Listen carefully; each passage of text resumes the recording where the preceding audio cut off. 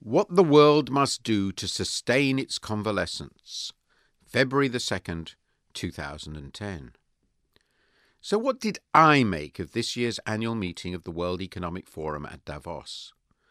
It felt like sitting at the bedside of somebody who had survived a heart attack but was unsure how long it would take to recover full vigour, if indeed he would at all. The mood of Davos men, yes, they mostly still are, was, as my colleague Gideon Rachman has pointed out, one of anxiety. Meanwhile, the participants, in a still predominantly Western meeting, looked at the youthful vigour of emerging economies with admiration, envy, and even fear. For me, the highlight of the programme was the Economic Outlook session on Saturday. This is not only because I was moderator. The starting point for the discussion was an obvious one. The policy interventions of late 2008 and 2009 have been a resounding success. The outcome has been a far briefer and shallower recession than most participants imagined a year ago. That is obvious from the successive consensus of forecasts for 2010. For almost every significant economy, the forecast for growth this year is higher than it was a year or even 6 months ago. The world economy survived the heart attack in the financial system. It did so, however, as a result of fiscal and monetary stimuli that are unprecedented in peacetime. These actions were essential and successful. It was inevitable, in particular, that the largest increases in fiscal deficits occurred where the private sector's credit bubble had been greatest, the US, UK and Spain above all. China also mounted a massive stimulus program, as Zhu Min, Deputy Governor of the People's Bank of China, noted in our discussion. The big questions for this year are how quickly to withdraw the monetary and fiscal stimulus, and which should be withdrawn first. In the wider world, there is immense pressure to start the tightening now. Some, particularly in the Republican Party in the US, argue that since the economy is not back to full employment, the stimulus failed and should be withdrawn at once. There is a far more plausible case that it was inadequate. But politics eschews counterfactuals. "We saved you from a depression" is not a vote-winning slogan. In considering the exit strategy, I cited an ideogram invented by Sir Martin Sorrell of WPP. LOVE, L-U-V, which describes the shape of the recoveries of European, North American, and emerging economies respectively. What needs to be done depends on the state of these various economies, with a case for continued stimulus strongest in Europe and weakest in rebounding emerging countries. That point was made by Dominique Strauss-Kahn, Managing Director of the International Monetary Fund. He also made another one. If we exit too late, we waste resources in excessive public deficits and debt. If we exit too soon, we risk the devastating shock to confidence of a double dip.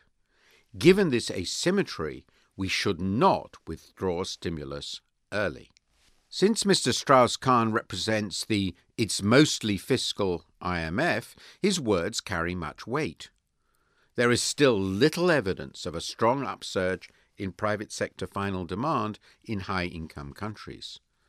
So long as this remains the case, there is danger in a premature withdrawal of fiscal support.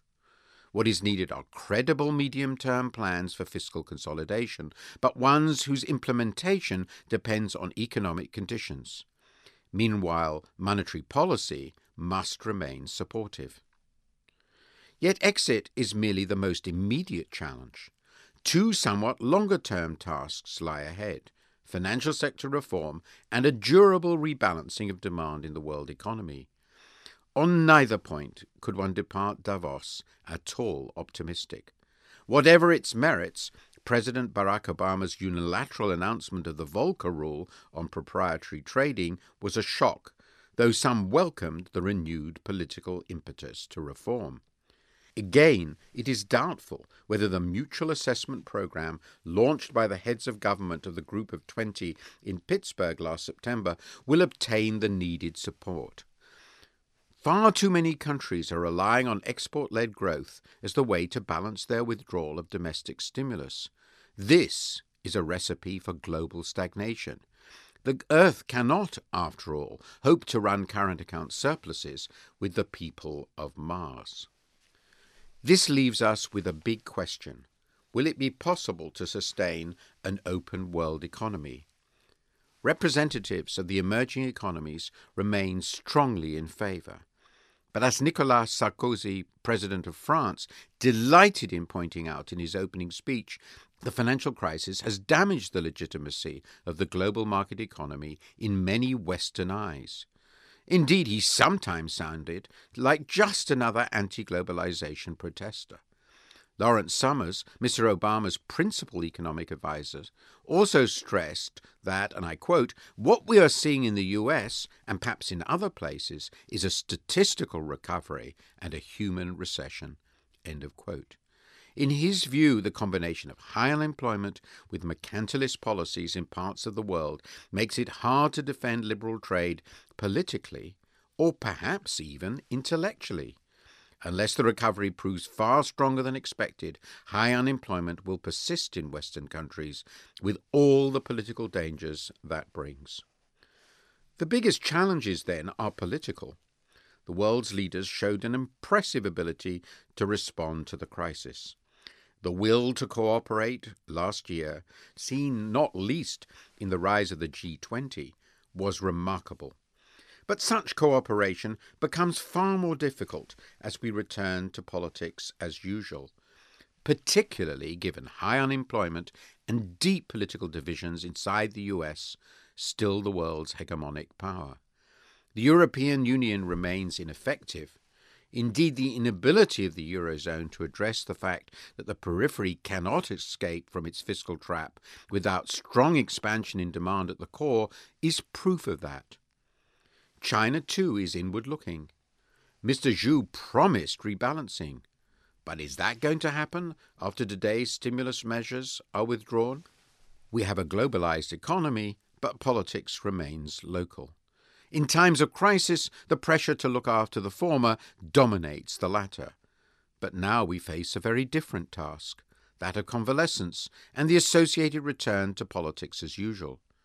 Nobody can imagine that managing this transition will prove easy. But as the global balance of power continues to shift year by year, that challenge must be met. If it is not, the global economy and global cooperation might yet founder. This is my principal lesson from Davos.